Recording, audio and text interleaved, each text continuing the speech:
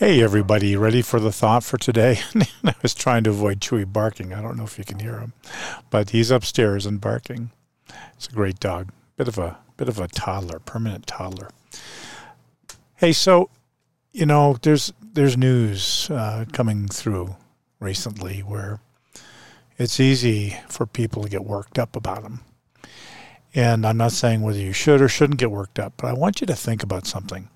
At work, I've pointed out to people that you have processes not for normal work, but for emergencies. And you have to say that because in an emergency, people want to cut corners. We really need to get this done quickly.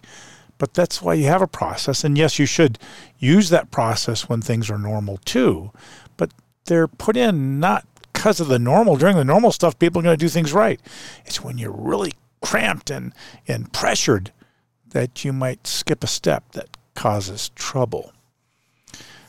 Let's talk about principles. Principles, too, are not for when things are good, not for when things are easy. They're for when things are hard. Because when things are good, everybody can be nice to each other because, hey, you got plenty of money, everybody's eating a lot of food, everything's working out fine. So you don't need to have principles, not that you shouldn't use them in those times, but the fact is you don't need the protection of principles because everybody's going to do things well. It's when things get bad, for the hard times, where principles become so important.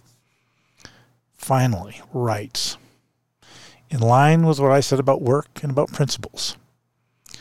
Rights are most important in the hard times, not the easy ones. Rights are most important in the hard times, not the easy ones. And when there are hard times, people want to give up rights, maybe willingly. People want to take away rights. But that's when they're needed most. I want you to think about that. The thought for today: rights are most important in the hard times.